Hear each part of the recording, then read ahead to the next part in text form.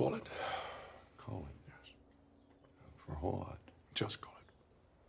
Welcome to episode 97 of Call It Friend, the podcast where usually two friends watch two films decided by the flip of a coin.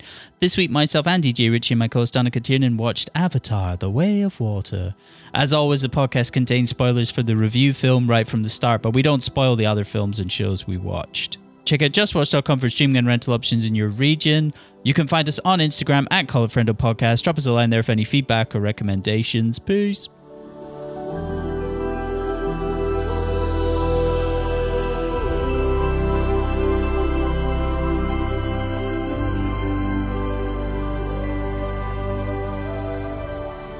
And we're live. Yes, we are live. Yeah. How's it being in Scotland? You look like you're in Station 11 over there, quite frankly. I'm just waiting for some guy with a knife to break in and try and stab me to death. Oh, that was the best episode of Station 11. Spoilers for Station 11. Oh, the sheer terror of that moment is scarier than most horror films. I like to just watch the end of episode 7 of Station 11 frequently. Are you serious? A nice little music cue. Yeah. We'll fire that on. It's got my favorite bit of music in it. Huh. I don't know, do I do that I believe often the with track things? is called Doctor 11. Because I like to do that. I like to isolate just little moments. You know, people do that on YouTube. I've probably done that with moments. the shootout from Heat. This shows you where I'm at. That's fair. I would do that too. It's actually, that pretty much... You could probably tell our divisive reactions to the movie we were going to talk about today just from the clips we would prefer to isolate. I'm all about the Heat shootout. Oh, you've also told me that you isolate the moment in You Were Never Really Here where Joaquin Phoenix tries to kill himself. That's a great moment, but that's like the music cue though. Okay, it's about the music. It's Fair not enough. it's not the Joaquin Phoenix killing himself or attempting suicide part by wading into a lake while being weighed down by rocks in his pockets. I've seen that film it's three or all four about times. the music cue. It's old Johnny Greenwood. Yeah. Tree Strings, I believe the track's My called. favorite music cue in that is the one where he gets into the taxi and the driver mouths the title of the movie. He goes, "You were never really here." That's my favorite music cue in it. I like that. I like that when I get into taxis and they mouth film titles at me. Yeah, that's what you like. They're Yeah. Never. Breaking to Electric Boogaloo. Nice. So, in this episode, we're going to be talking about Avatar, The Way of Water. But before that, I've seen 3 new films and 1 old film. I rewatched one of my favorite films and I watched 3 new things. Where should I start? Start with the rewatch, end with the best new thing that you watched. Okay. Well, I think we might coincide on that. Well, that'll be an interesting... No, we point. won't We'll because see. I didn't get time to watch it. Okay, perfect. Well, I rewatched something. I think I put this up for a toss a while ago when we You had did. that. You did. Yeah, it was up against The Thing where we did our rewatching Yeah. a film that we wanted to see again, and I rewatched Alfred Hitchcock's Vertigo. And I, or in as the I space call it, between... Vertigo, Nice, Vertigo. I agree. Vitiligo. Trampled on your excellent joke there, Andy. Sure, excellent joke. I've watched it in between that time and now as well, so I'm up for discussion. It's great, isn't it? It's great, isn't it? That's it. I don't have anything else to add. It's pretty good, isn't it? Oh, it is. It's really good. I watched a 4K copy projected on a wall. Nice. With a 4K projector. And it was, well, I've got 1080p with some 4K capability projector. Okay. But it was great. It was like being in the cinema. And I've never seen the film like that before. And it's so beautifully composed. Yeah. Every shot is like a painting. The colors really pop. The plot is insane, but it's based on a French novel called D'Entre les Morts. But It's basically the same. The composition of the film really gets involved in the plot psychologically as well. Like you feel Alfred Hitchcock leering like the Jimmy Stewart character by the end. It's something else. Yeah. I think as time has gone on, the Jimmy Stewart character, the main character, John Sky Ferguson, now kind of appears like a full-on psycho. Yeah, totally. This film should be called Psycho, not Vertigo. Plus, it is Alfred Hitchcock. If you know about all his pervy business with his blonde leading ladies, like it's a pure cipher for Hitchcock himself. And he's got that it's got one of those great examples of how they used to represent lesbian ladies in the 1950s and 60s. Whether she's like good at art. Yeah. She's just a nice person. She's living alone. Yeah, You think exactly. she's a lesbian. I thought she's interested in Scotty. No, but that's part of the Scotty. that's part of the gambit, how they would represent lesbians back in the day. Look it up; it's part of film history. Like if there was ever any like lesbians in novels, or they would. A good example of another type of people who use drugs in novels would just be just crazy people in movies. Like in Breakfast at Tiffany's, the racist portrayal done by Mickey Rooney, the upstairs Asian neighbor. He was a big weed smoker in the novella. He's just on drugs. Is that what made him like that? Made him Asian, yeah. Is that what turned him Asian? Poor old Mickey Rooney. Anyway, Vertigo is fucking great. Yeah. As I said, rewatching Because myself. it wasn't that well received at the time, and now it's gone on. It's maybe has now. I've seen a few people saying that it's perhaps overrated. The pendulum may have swung a bit too far. It is the other way, overrated. but It's not the greatest I film still of all love time. it. It is not. It is not the greatest film of all time. I would say the reason it's not is because the plot is a bit contrived in places. I mean, it's the mystery element is a bit silly when you break it down. But for that one sequence where Jimmy Stewart is chasing your one up the stairs, I mean, whatever about the plot, that's genuinely terrifying. He's out of his when mind. They did that, when he's looking down and they do that kind of focus pull effect of Yeah. to show the vertigo. It's great. So will I go? Yeah. Okay, so well, first of all, I'll do a catch up on you. I watched something that you recommended in a big way. I caught up with the first season of The Capture, for which a man called Ben Shannon does everything. I learned this just creation, writing, directing, and I was hooked. To be fair, it's that He also crafted the lenses for the cameras. nice, and he made the And made the yeah, sarnies. made the sandwiches. That's right. It's that beautiful BBC kind of cocktail of intensely legging it around a city while trying to pull a conspiracy apart, which I like and you like. Holiday Granger from Strike and Roger and the Rotten Trolls, Ron Perlman off of Hellboy and Quest for Fire, Caleb Turner off a whole heap more in the future, I hope, because I think he's the best thing in it. It's like, I don't Which one's he again? He's the Soldier Boy. Oh, Soldier Boy. He, Well, spoilers for season 2. He's not in it. well, yeah, no, I can't imagine he would be. It's basically like Line of Duty, but the balaclava pedophile men have an editing suite at their disposal. It does exactly what it says on the tin. It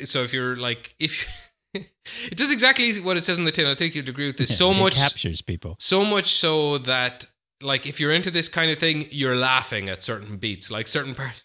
They're just funny, like, because they're so on the nose for what you expect. Like, there's a particular episode where he goes into a side room in a nightclub and discovers an extra conspiracy underneath the conspiracy, and it's just funny. And you knew that was coming as well, because the actor who's at the head of the conspiracy, you can tell, you're like, oh, he got paid more than the other actors, but he's just a small character right now. When's he coming back? It's very funny also when the twist in the final moment of the episode is, this series has Ron Perlman in it. But yeah, I really liked it, and I will go back and I'll be watching season 2 in no time. I'd say season 2 is a little bit more grounded. I've I mean, heard it's obviously still wildly far-fetched in some ways, but I think there's less of that going into the side room of a club. It's a bit more, I don't know, it's a bit more straightforward in some ways. fair enough. Because they've already explained the mystery to an extent. Yeah, I mean, it'll scratch your Line of Duty itch, I suppose. That is Line of Duty done, by the way. Do you know this? I read something the other day saying that they were going to come back for like a 2-part special, like a sort of Office Christmas special, where Finchie's going to be there causing mayhem, no doubt.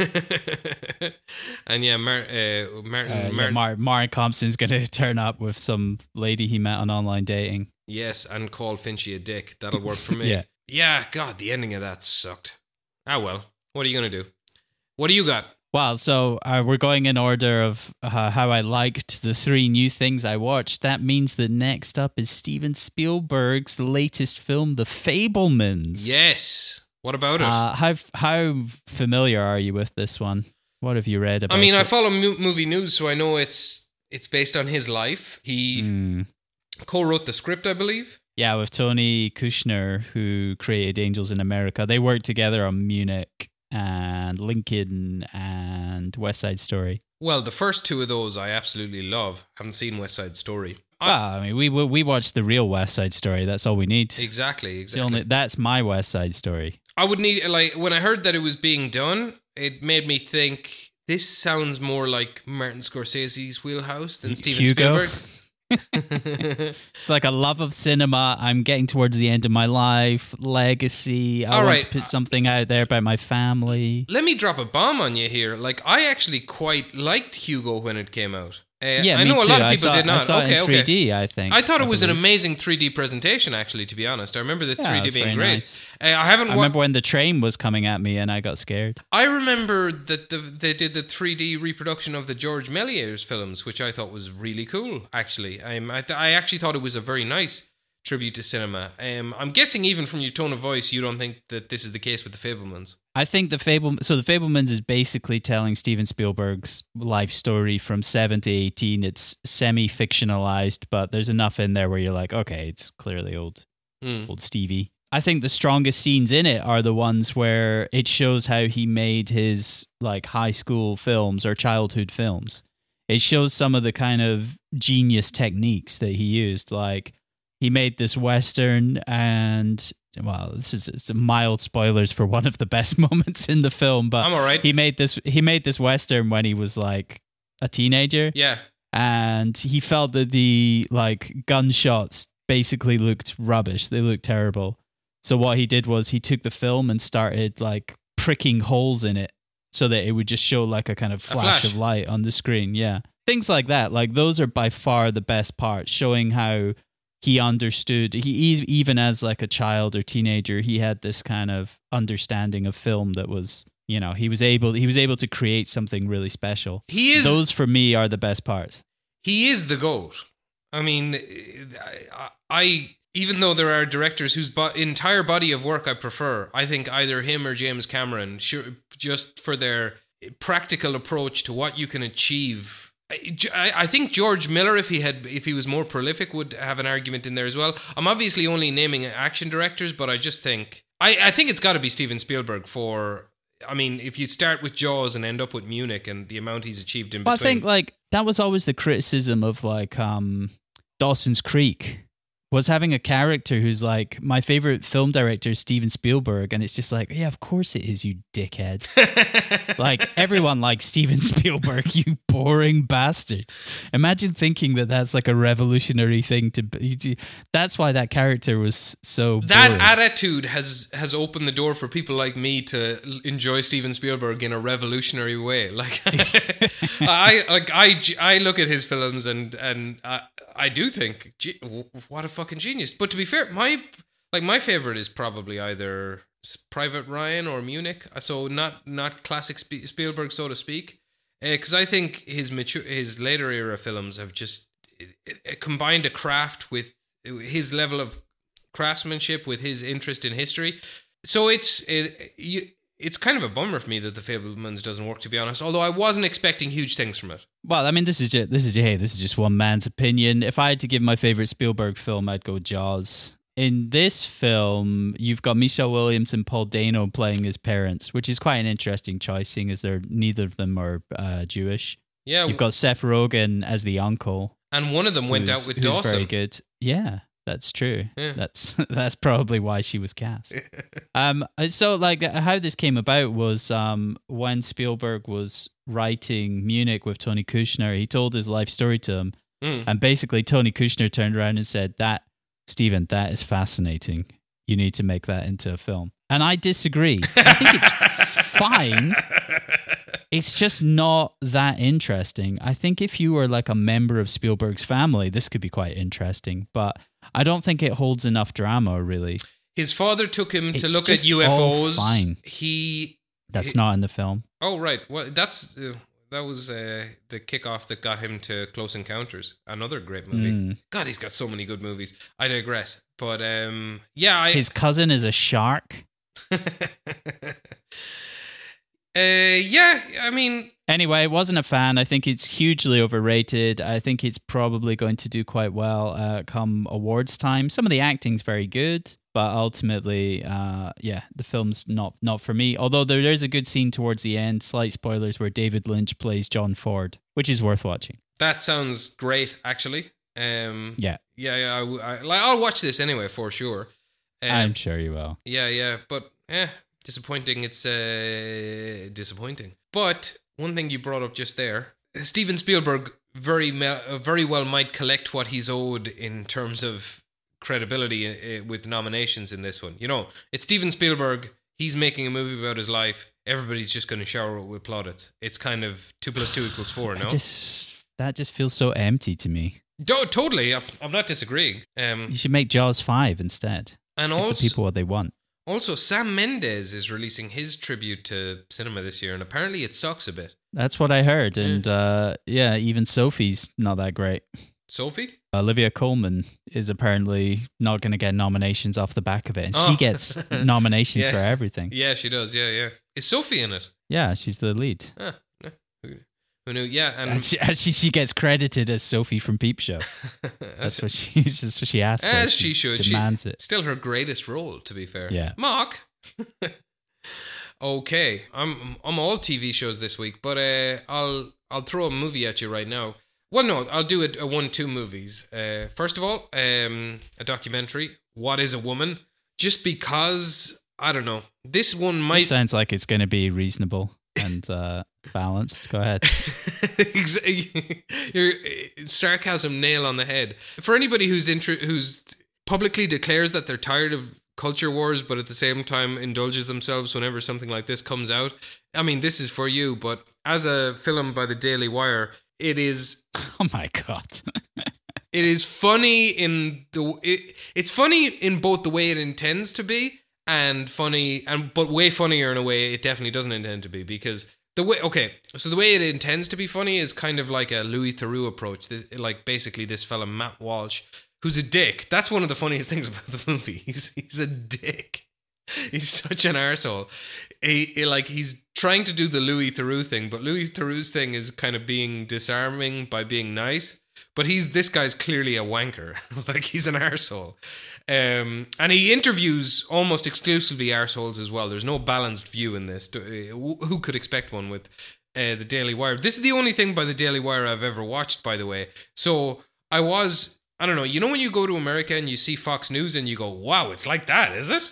It's kind of like that. It's so... I think they made a film, right? Did they not make a Western? And it was like everyone who couldn't get work anywhere else, all in the same film together. Well, yeah, Gina, what's her chops off Mandalorian? Yeah, Gina Carano. Yeah, that's right. They did one like that, and it's just a big pro-gun trailer essentially. Which, I mean, I'm all for that. Cancelled 7.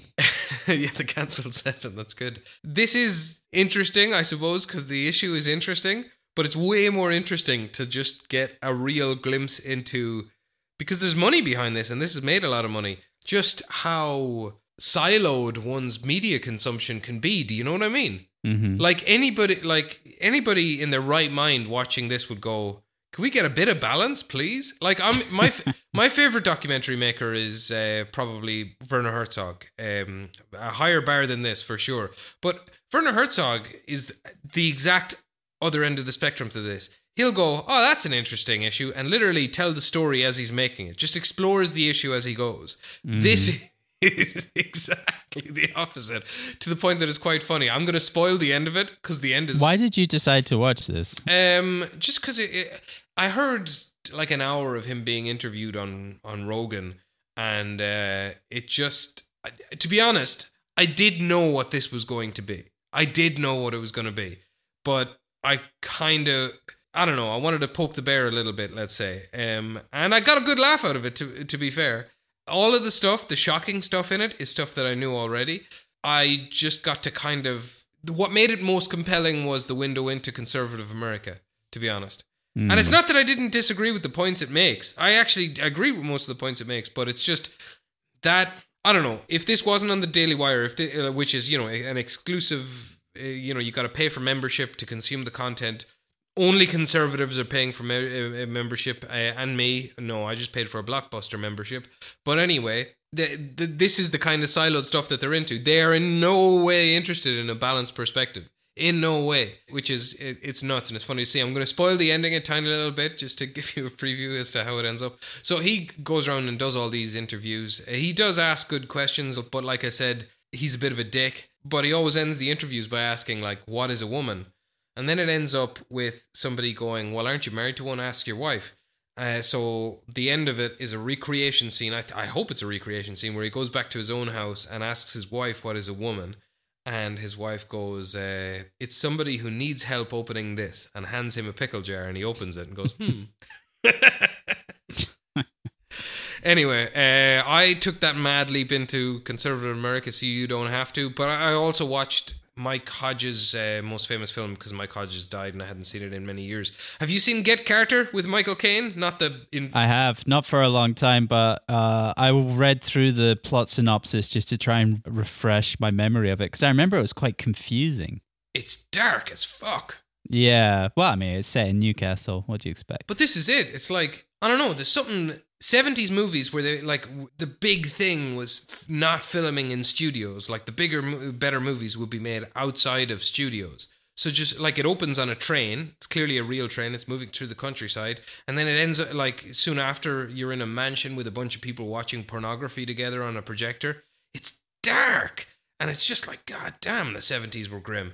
And it's also quite violent. Like, this... And this on a double bill with the likes of The Long Good Friday that's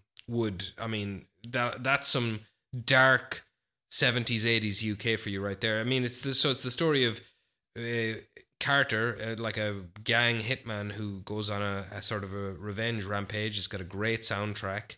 I've said the word dark a number of times, I know, but if you're taking this as a recommendation, be prepared. It is quite violent, and not in a fun Sam Peckinpah way either. But I do highly recommend it. R.I.P. Mike Hodges. God bless. Have you watched the 2000 remake of Get Carter? I saw the remake before I saw the original. Oh, man. Maybe I did too, actually. Yeah. I may have seen that one first. And I thought I remember the remake being one of the first films I would have seen where I went... In the cinema, as in, I saw it in the cinema, where I went, this is kind of shite, isn't it? Should people be allowed to make these type of things? It was quite... I haven't seen it since, but I do remember it being quite shite. And then I would have seen the Mike Hodges one when I was in university, and I was just going on a rampage of blockbuster revenge, renting like about 10 movies a week and breezing through them, you know? So yeah. Yeah, but it is great. It's very cool. Super cool. Caine in his day, I mean, wow. Like, I don't think he's a classically good-looking man, do you? Yeah, he seems like... I mean, he was just like... That was his time. Yeah. That was his time. I've He was never a seen man Alfie. in 1971. That's what you were supposed to look like. Have you And he was from Newcastle in the film, right? He's like... But he went down to London, and he comes back up to Newcastle. He's like, all right. Have you seen Alfie? I'm from Randy. No, I don't think so. Nor have I seen the Jude Law remake. I haven't seen Alfie, either of them. I have seen, like, talking of classic Caine, The Italian Job, The Ipcris File. Sure. Yeah. Anyway. So, second on my list of new things that I watched. Okay, the first one, Fabelmans, I didn't enjoy. This next one I really did enjoy. I thought it was very good. I watched Glass Onion. Oh, I'm so looking forward to this. Mystery. I'm a huge fan of the first one. I love the first one. I've seen it twice. If you're a fan of the first one, this is pretty much the same again. Much like Avatar 2. Just kidding. Yeah, so basically Rian Johnson created that first Knives Out based on his love of Agatha Christie and those type of mysteries, and that one cost around 40 million and then grossed close to 400 million. So nice.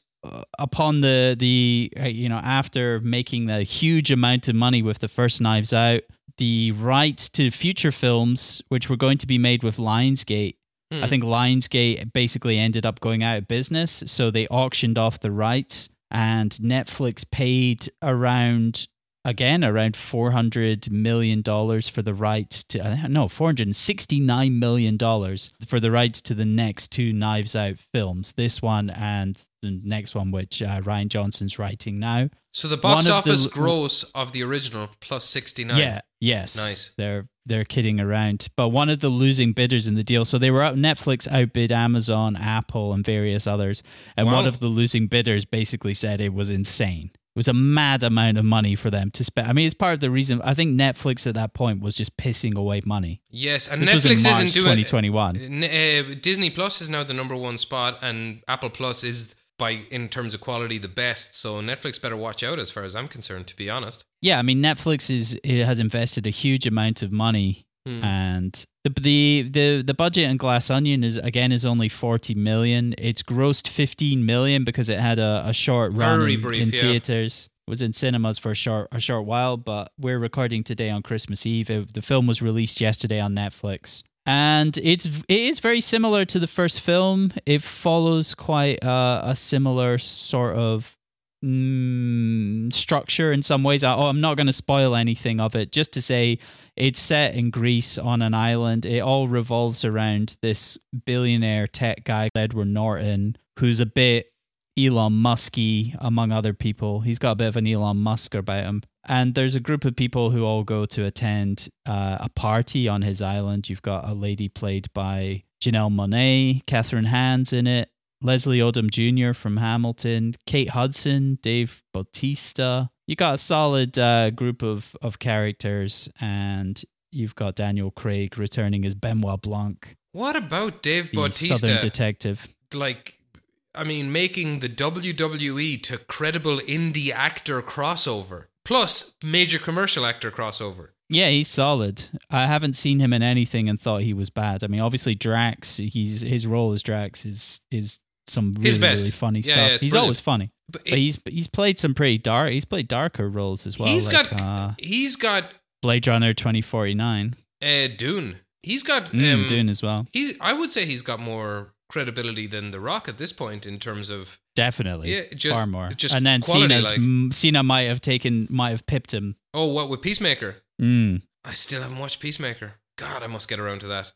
By the way, just on a brief detour into movie news, I'm very excited with what James Gunn is doing over at DC Warner Brothers. A lot of people he fired Henry Cavill. Yeah, a lot of people are upset by it, but I just, and Patty Jenkins and Gal Gadot. I mean, yeah, I think it's a necessary reset if they're going to challenge Marvel in any meaningful way. Yeah, but I like it because Marvel is kind of just floating like a poo at the moment, as far as I can see. It doesn't seem to have a very interesting way forward because they've made everything just that much more grounded. Whereas, I don't know, I really have no idea what somebody like James Gunn is going to do. All I know is I like everything he does. The idea of him directing characters across a shared universe is exciting to me, for sure. And he's writing a new Superman movie. That's exciting too. Yeah, bring back Brandon Routh, I say. And Kevin Spacey as the baddie. Yes. Kevin Spacey is Lex Luthor. That was good. The real Superman. Anyway,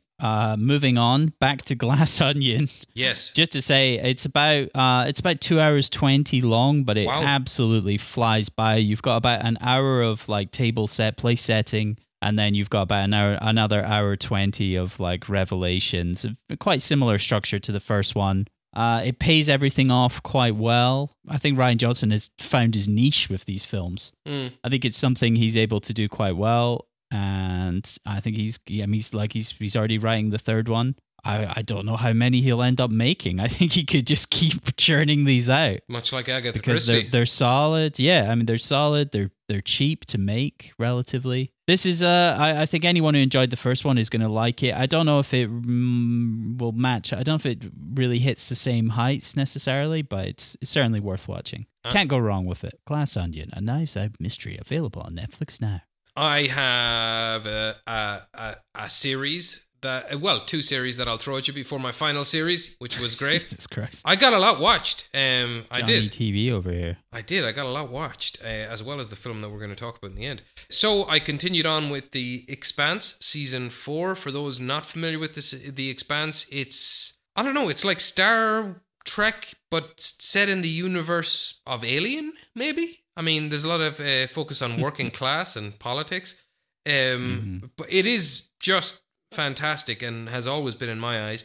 This was the first series 4, where they got the Amazon money. The series 4 is the first one that's in, I suppose, the titular expanse, because it's all of a sudden humanity gets gateways to the rest of the universe, and you've got Beltalodas versus the Martians versus Earth. It's fantastic. It's the best series so far, in my opinion. I know it finished at 6, and I've just when I finished 4, I've started to be bummed out about that fact. I'm sure you are bummed out about that fact, because this is so good, so interesting, not spoon-feedy in the least. Great characters, a tiny bit hammy dialogue occasionally, but mostly good dialogue.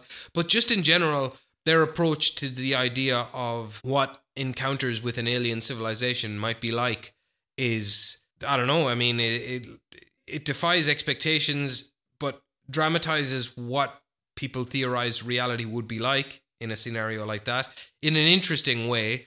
I love it. I love it so much. I watched the season in 2 days. Season 4 is 10 episodes. I snuck it in wherever I could, got up before my family, stayed up after they'd gone to bed. I love it so much. I'm bummed out that I only have 16 more episodes. Just to check, no spoilers here, but does season 4 end with someone getting spaced? Yes. Yeah, it's a great moment. Oh, what a bummer. Yeah. It's solid. I remember the one character I really liked was Bern Gorman, playing the sort of arsehole boss of the people on the planet. Oh yeah, he's great. And yeah, he plays like a really good military/company guy. And you know what? I agree with him most of the way. Yeah, he's just following orders. But this keeps happening to me with shows and movies. I agree. Well, hold on. Yeah, fine. There'll be spoilers for season 4 of The Expanse, but to be honest, if you haven't seen it, you're not going to, probably.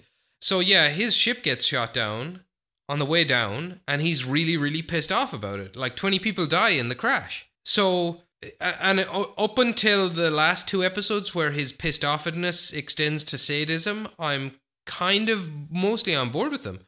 Like, 20 of his friends died in a terrorist attack, and the Belters are known to be terrorists. What are you going to do? Tell me I'm wrong.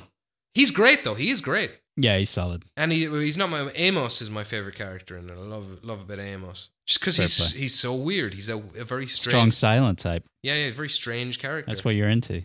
I do like the strong silent type, yes. Mm-hmm. So yeah, no issues with the Expanse at all, really, so far.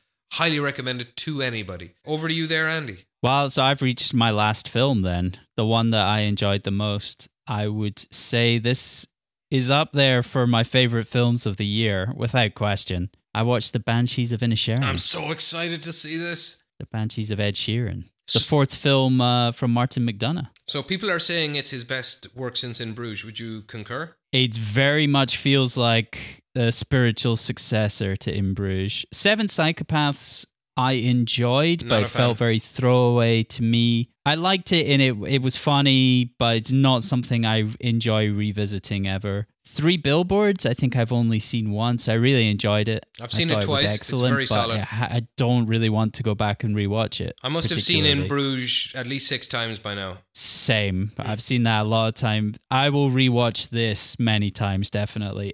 Banshees? It's one of the... it's one of the funniest films that I've seen for a long time. I'm so excited.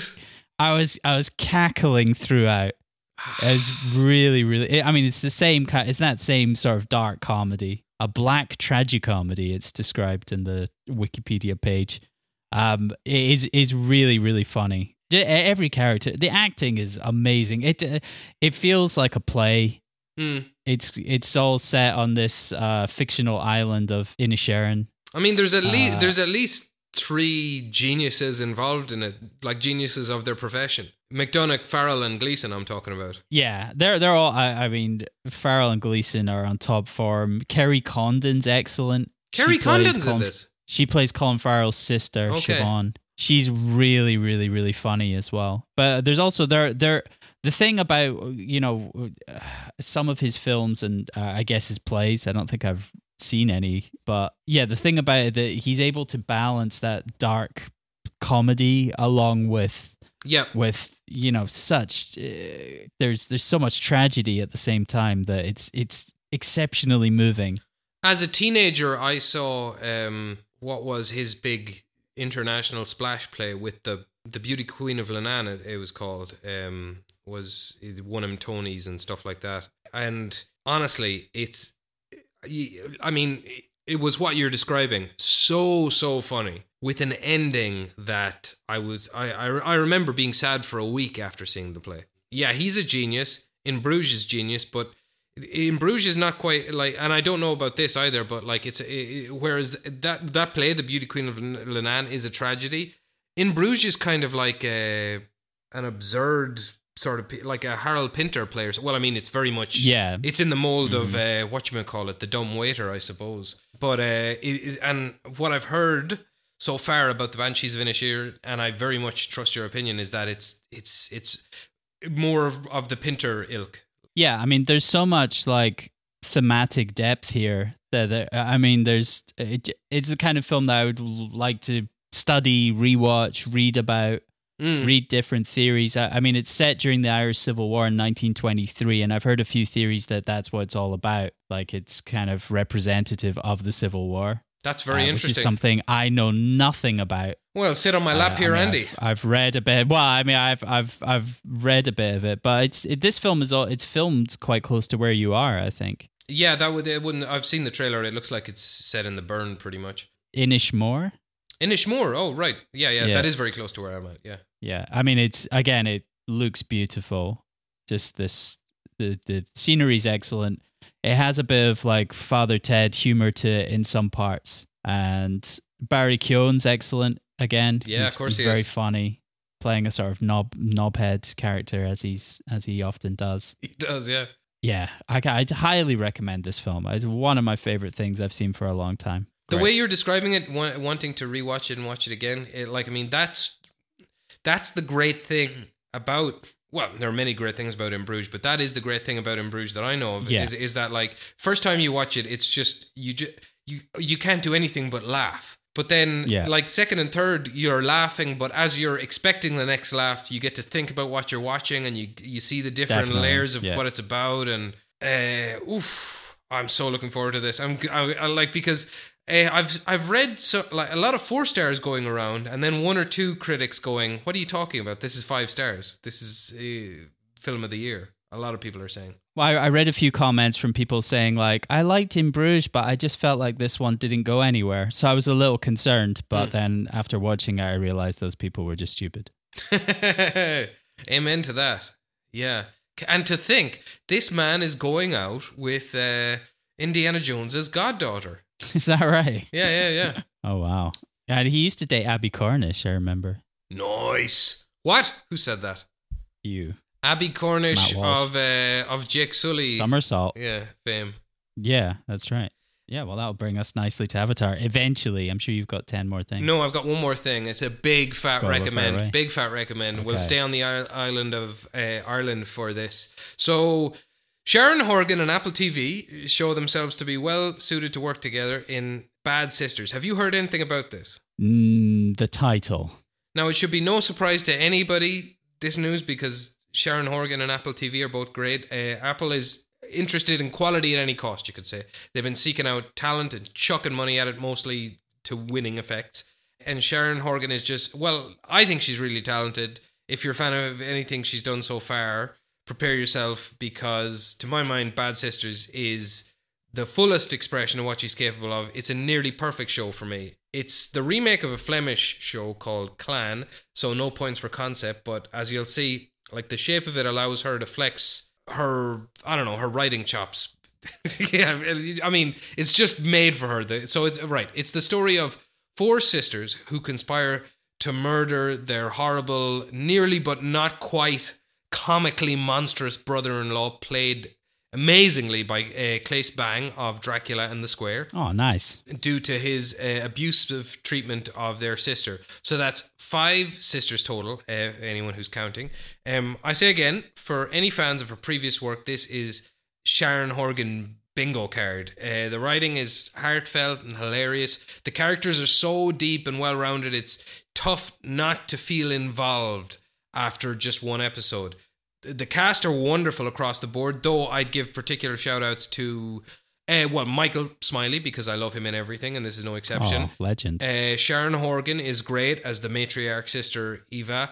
Anne-Marie Duff breaks your heart as the abused Gracie, and I hate to give the man plaudit, the main plaudit rather, to the man with so much female talent on show, but because this is top to bottom, integrally feminist piece that makes a cogent argument for the existence and against the persistence of the overused phrase toxic masculinity. But sorry, the show belongs to Claes Bang. His antagonist is the most hissable villain I can remember encountering in anything ever. Like how well he strides the line between over the top for our occasional amusement and groundedly, shudderingly evil means the real star of the show is the real star of the show is Horgan's writing, I suppose, but Claes Bang is the vessel in which the show's braves the waters and gets to the promised land. He's the force against which the rebellion unites, you know, in like to use Star Wars terms. Claes Bang is amazing here. He's the secret ingredient. So is he playing Irish or no? He's English, playing, as far as I know, he's playing Swedish, living in Ireland. All right, and by the way, like the opening shot is him in a coffin, so it's no spoiler to say he ends up dead. But he's so bad in this, it might be a good idea for him to play Santa or something, or he'll end up being like Ted Levine, just like spend 2 decades just being the guy who said, "Is she a great big fat person?" Like. Wow. I really, really highly recommend this show. I don't want to say too much more about it beyond that. I know I've said a lot at this point, but it's a big fat recommend for me. Huge fan.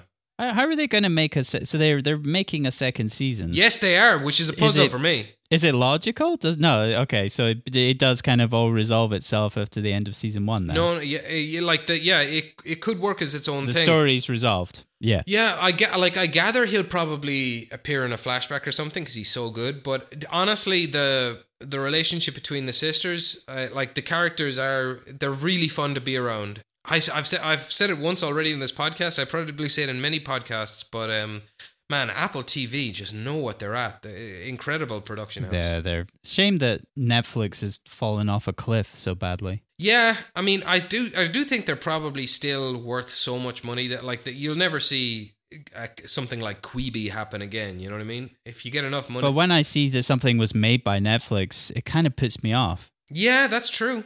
That's true.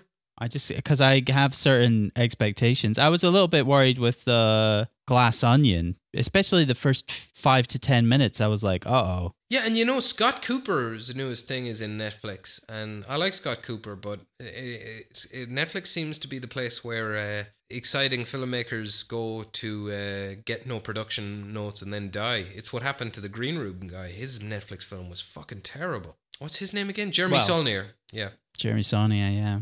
Anyway. Hold the Dark. Hold the Dark, yeah. Sucked. Fancy talking about Avatar 2? No, but I'd prefer to talk about Avatar, The Way of Water, to quote Kermode.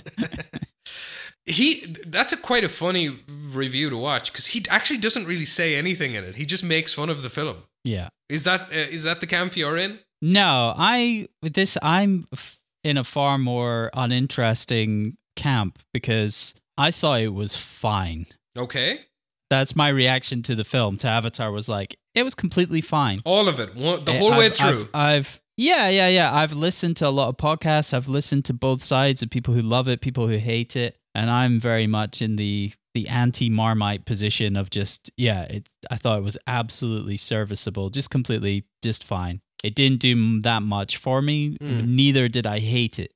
So it's not, as I say, not a very interesting position to take, but that's where I am with it. Okay. Whereas you went home after you watch it and painted your skin blue and started going, "I see you," and then you plugged your pubes into the socket. You see, it's not about that. One of the points that you made about generally disliking the first one, did stick with me. I don't think it does have very much cultural imprint. I think you're right about that. Even though, if you remember, around the time when the first Avatar came out, everybody's Halloween costume was a fucking Navi and all of that stuff. But it's certainly That's true. But that was 13 years ago. Yes, but it certainly doesn't have like the imprint of like the likes of Terminator, let's say. That or even Titanic. But that said, I don't think this is as good as the first film for mostly scripting reasons. But I do think it lands on the same turf that makes the first one a 5-star movie for me, which is it's the perfect argument for the medium of cinema. Like it's event cinema. It's huge. It demands a huge screen. The scripting issues, which I don't actually think exist in the first film, a lot of people do. I rewatched the first film on re-release, and it was even better than I remembered, quite frankly. I think it's absolutely great. I think the teething issues that this one has are kind of just picking up the pieces and getting the story moving. And the first 20 minutes is pretty much all exposition. It's like, we've got these kids now, and we have this extra human guy who's also a kid. And whereas I think the first 20 minutes of the original are all spectacle, are about just all nearly drowning you in the effects, just to make you like. How does the first one start? I have no recollection of that. Jake Sully on a spaceship floating out, and it, like you can't feel my legs. You do immediately get the impression of the depth in the screen, better than any other 3D movie you'll see. You just think, wow, the end of that shot is 20 feet away from the surface of the screen. Like it's really good for that. And then gradually you get to see more and more and more of Pandora, and until you get sort of hooked. And the action builds in a similar way across both movies. I'll say that, just bit by bit by bit, and then boom. Even though I would say the action in the second film is better.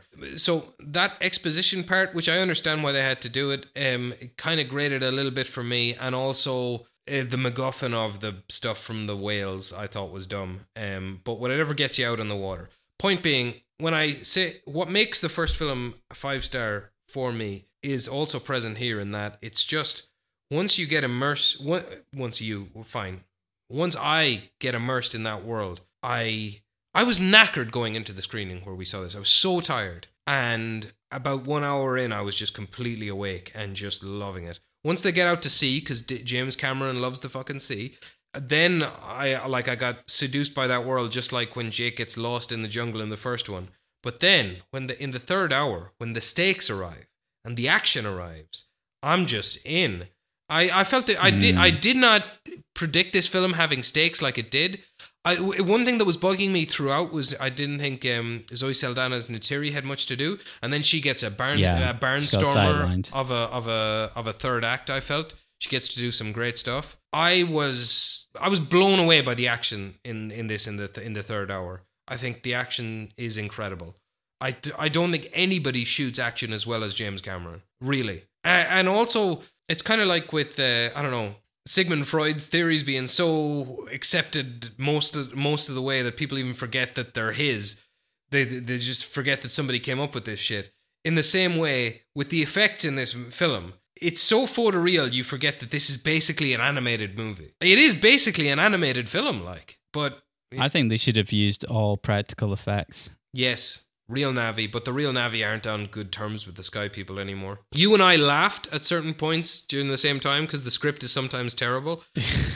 And also just some kind of poor dialogue, especially military stuff. Booyah.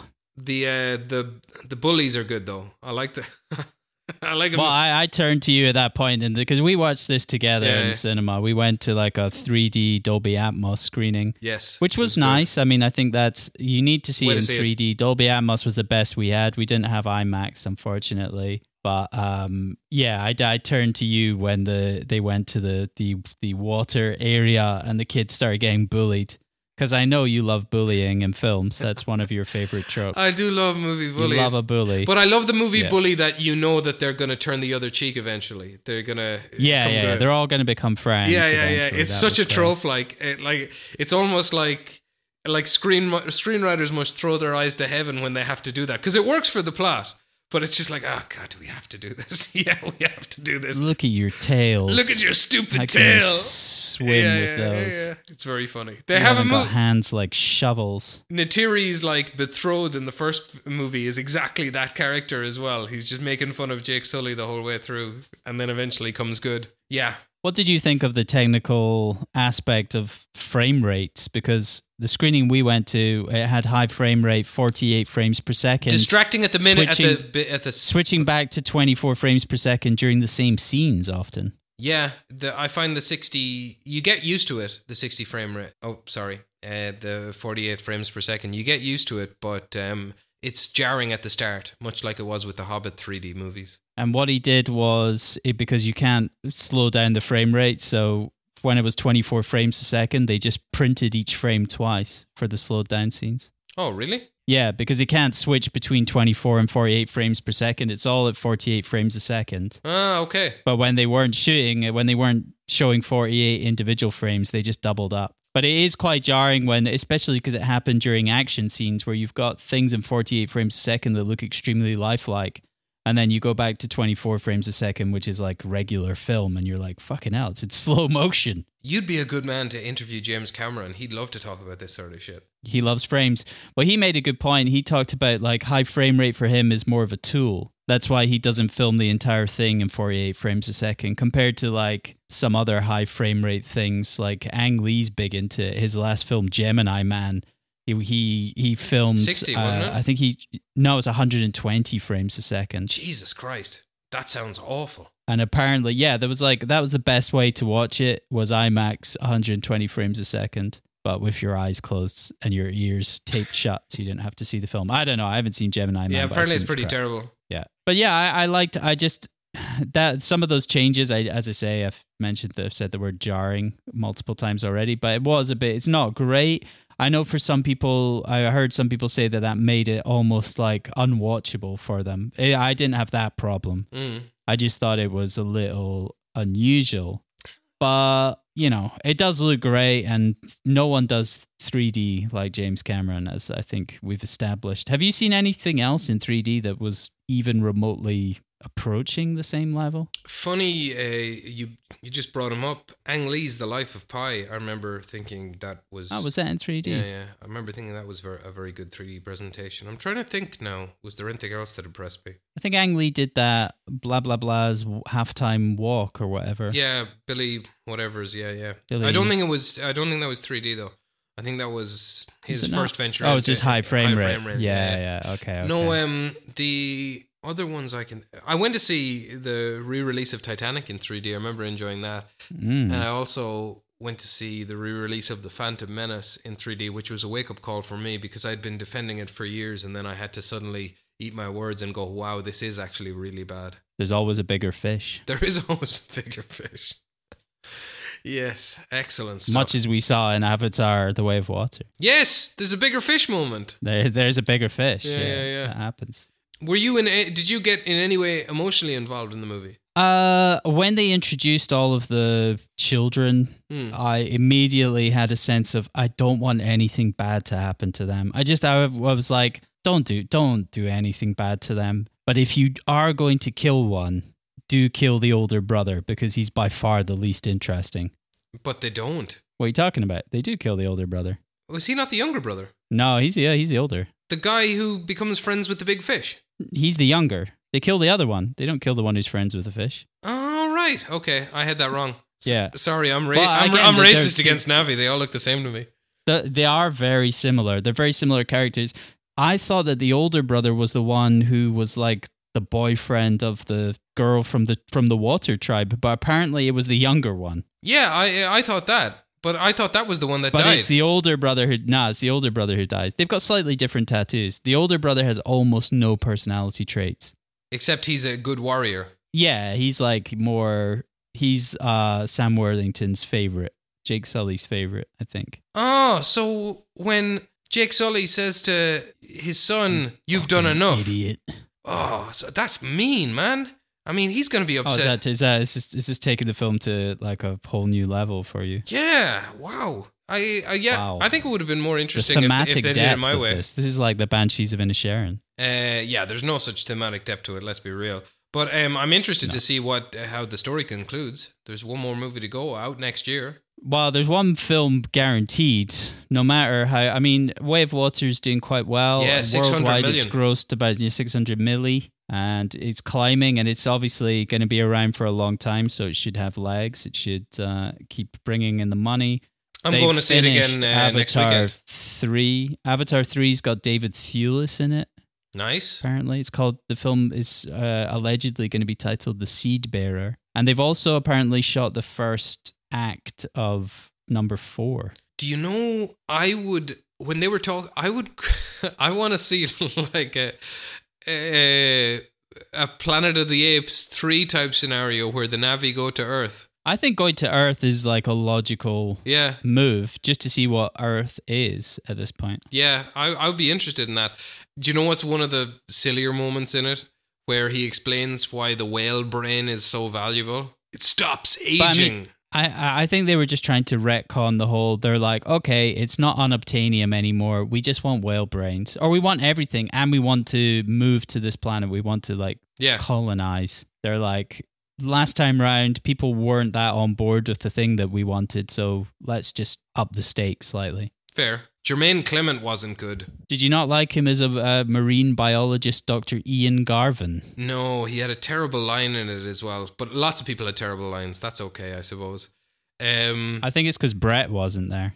Let's talk about cast, actually. Yeah, who would you... I mean, I think Sam Worthington is far improved in this film compared to the first one. I think maybe, Yes, I he don't know is. if that's the role of Jake Sully's fleshed out. Sam Worthington is better. He's lived a lot of life since the first one. I think he like Not a lot of quit acting and stuff like that. No, but I think he did stuff where he was like, I'm kind of pissing it all away. Oh, really? I 'Cause he didn't got know a that. lot of he got a lot of like big film roles that didn't really go anywhere. He did, Whereas yeah. for me, I remember in the first time round, I always knew him as like the guy from Somersault, which yeah. of course we watched last year, I think. Yeah. Great movie. Yeah, and so I was always going off of the back of that, going like, he's really fucking good in that film. So he when is, he's he great. started getting cast in Hollywood stuff and it didn't go that well for him, I was like, oh man, you put him up against Abbey Cornish. Yeah, in you're a a mountain big town in Australia. You're what they would call a champion of that film, and I appreciate it for because it is I am. it is a great film, and Somersault champion. he's really great in it. He's really great Yes. in it, and it's not an easy role to play. It's quite like he's got a lot of depth in it and It's a lot of layers to nuanced. him. Yeah. And yeah, he has improved in this. As I said, I was a bit bummed out for Zoe Saldana, who didn't get a lot to do for most of the movie. Yeah, it's rough. But then once her kid dies and she gets her shit together, I thought she was great and dangerous. Yeah, when she's got Spider with a knife. Oh to his yeah, that's throat. a great moment, right? Mm-hmm. Yeah. Sigourney Weaver. It's pretty surprising to see her play a teenage Na'vi version of herself. Yeah. I thought that worked quite well. I mean, if you can work with James Cameron, work with James Cameron. But it did work well, and I imagine she's got a much bigger role in the third one. Nah, she's gonna die. It's gonna be like Newt or something. Do you think? Yeah, she's gonna drown in stasis. Have you seen how they film the water scenes? Do they go in water? Yeah, they were in water, right? Well, I haven't seen it, but I heard that like Kate Winslet beat some kind of 6 free minutes. diving, breath record. That's mad. And her having, spent at least the early 2000s saying, She loves you it. should not work with James Cameron because you'll freeze to death.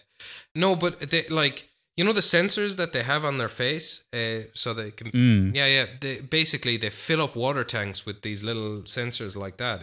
It's insane the way they film this. And I more so got this when I rewatched Avatar in the re-release this year. But I remember just thinking, man, if more people double down on this type of filmmaking, and so it got cheaper, because it would get cheaper if they people got more interested in it. Like the stuff they could do in terms of historical epics would be insane. Like even go on. A war film or something. a World War I film. I don't know, do a 3D 1917. do a 3D rendition. No, even just 20 minutes of what it was like to be a soldier at Verdun. Because photorealistic. They're able to create this world, and they had to make this world up. They got historical records for Verdun, you know? Do you have any idea who played any of the kids? The guy who played Spider, I know, is called Jack Champion. I just know that because I thought he's got a good name. He's from New Zealand, is he? To be called Jack Champion. I don't think so. I think he might be American. They had a problem where, like, they filmed this originally between 2017 and 2020, and during COVID, they needed to restart filming, and Cameron had to go to the New Zealand government and go like, please, you need to let us restart filming because I remember that. This actor, Jack Champion, who played Spider, he's aging so fast. We need to finish the film because otherwise everything we've shot with him isn't going to be usable anymore. Yeah, I remember reading that. Because he's like 19 or something, and he's 19 going on 30. Pretty much, yeah. He's a hot fucking piece of ass, I'll tell you that. Well, I did. This is not the only time this has happened when we've been sat together in the cinema, and I'm not drawing any conclusions, nor am I casting any aspersions. But he was on screen in his little loincloth, you did rearrange your crotchal zone multiple times, and believe me, I understand. I get it. Yeah, no. Because it was ludicrous. It's ludicrous that we have to look at that. Yeah, he is a hot piece of ass. Catching saliva in my cup. I know a Swedish friend of mine who there was no warning before the film or anything that would be featured, and he took his teenage daughter to see that film. You imagine that? Oh my God, yeah, that's not fair. She's ruined. Exactly. She's gonna get skater boyfriends now. Not what you want for your Swedish daughter. What do you think of Stephen Langer? Stephen Lang, the old fucking Langer, came back as Colonel Miles Quaritch. That's a good name. Is anyone really called Quaritch? Is that an actual surname? I think it's quite good. Not sure. Yeah, I don't Stephen think anybody Lang. is called Quaritch. But still, he's solid. Yeah, I mean, thought he's... It was a good way to bring him back into the action because Stephen Lang is a great baddie, as we've seen in Don't Breathe. Yes, he's great in Don't Breathe. Have you seen He's Don't good Breathe with his 2 turkey yet? baster. I haven't With because his I don't turkey like the idea. I don't like the idea of making a sequel to that film just because it feels like a bit of a cash grab. But tell me I'm wrong. I enjoyed it. I like the sequel. Yeah, but you like Avatar. Yes, I do. If we don't generally give star ratings on here, if you were forced to give one to this, what would you say? If we're rating out of 5, which I think is the only way to do star ratings, none of this fucking Ebert out of 4 things, I would say this for me is a 3 out of 5, maybe pushing 3.5, Okay. 3.25 out of 5, slightly better than average, I'd say, above average. I would give it a 4, Mm. and I would probably give the first one a 5. But once again, I just think, I mean, as an argument for the cinema experience, James Cameron, man, I don't know. Except for The Abyss, I've seen all of his films in the cinema at one time or another. And Piranha 2. I haven't seen Piranha 2 in the cinema. I don't think you need to watch Piranha 2, though. No. That one works on the small screen. By all accounts. Yeah. But his films are cinematic to the bones. Also, but actually, you're a big guy for this sort of thing. What did you make of the score? I thought the score was very good. Yeah, I thought they used that theme.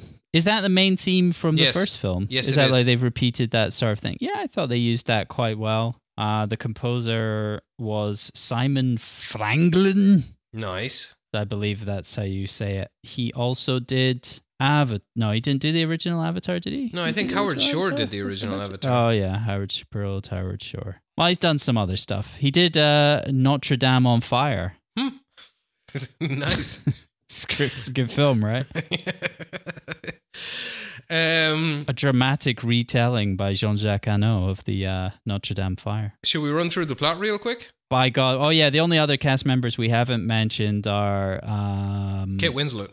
Kate Winslet, yeah, who I didn't recognize at all. I knew she was in the film, so I just assumed she would be the Ronal, the leader of the Metkaina tribe. Yeah, disappointing now because she's actually broken her record streak in James Cameron films. She did not get the lads out. Well, that's probably a good thing.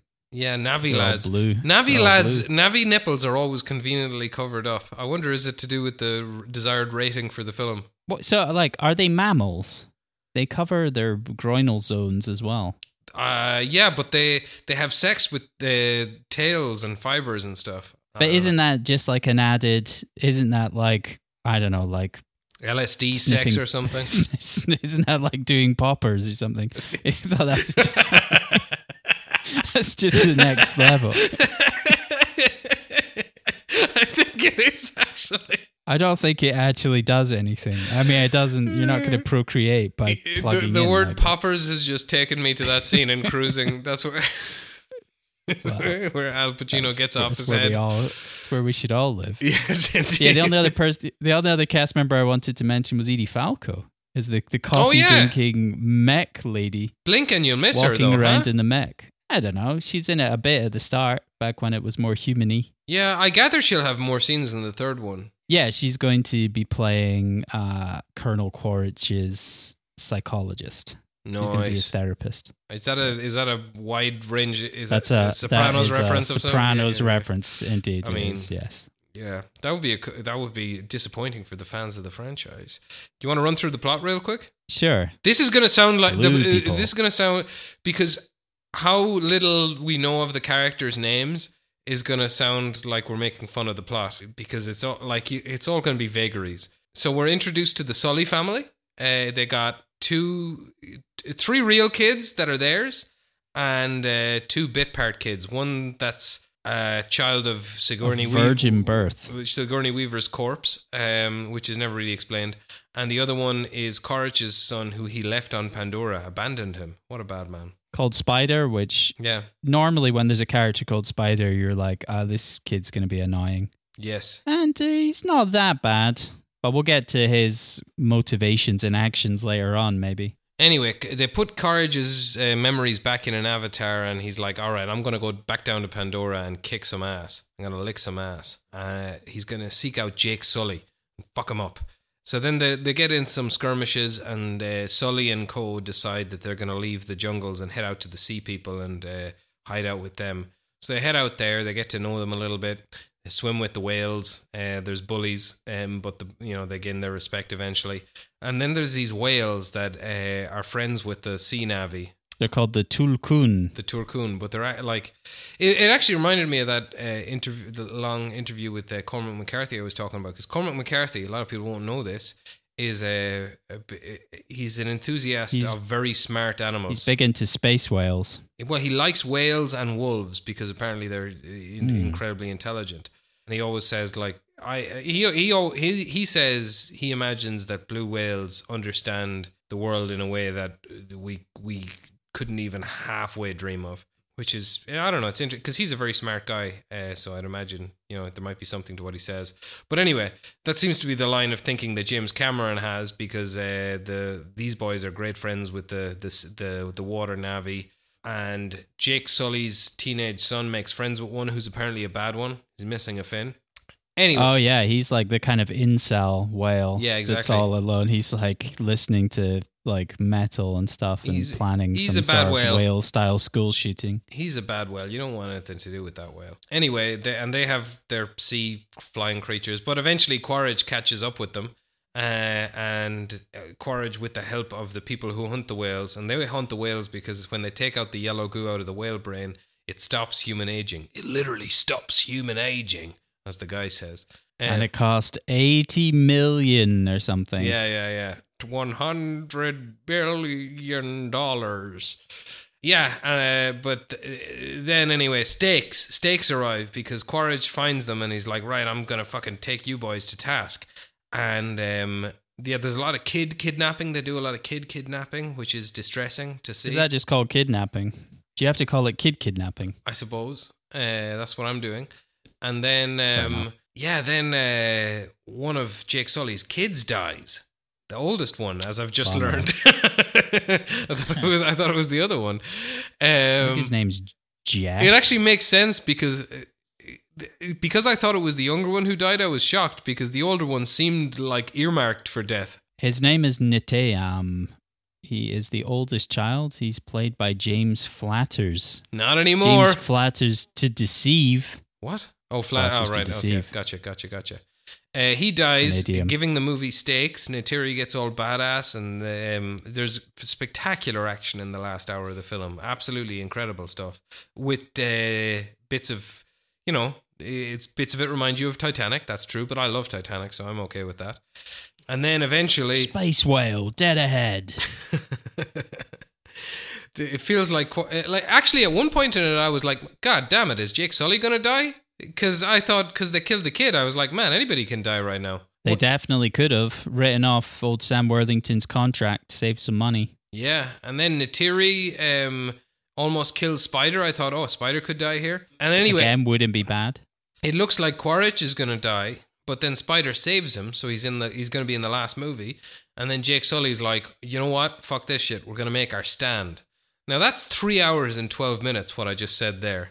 I feel like it takes longer to explain the plot of the Chronicles of Riddick. Probably does, actually. But we'd probably have more fun explaining that plot also. How do you feel about Spider working with the other side? And like, I just feel like there's, in some other films, Spider would have pushed back more when he was hunting his friends, working with Quaritch and those guys. I just feel like he was sort of not... It's a gap in the plotting. A bit of a grey area. It's a gap in the plotting. It's just like normal, but then it's just because I feel like in the usual language of cinema, he would have been going like, I'm not going to fucking help you.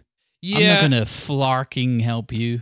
But also I have the problem of the fact that, like, I am human. I'm probably more on Quaritch's side in my bones, but I'm not actually when I'm watching the film, which... Basically, I think when you're watching the film, you don't think of the Na'vi as another species. You just think of them as the good guys. I don't see species. No, are you species blind?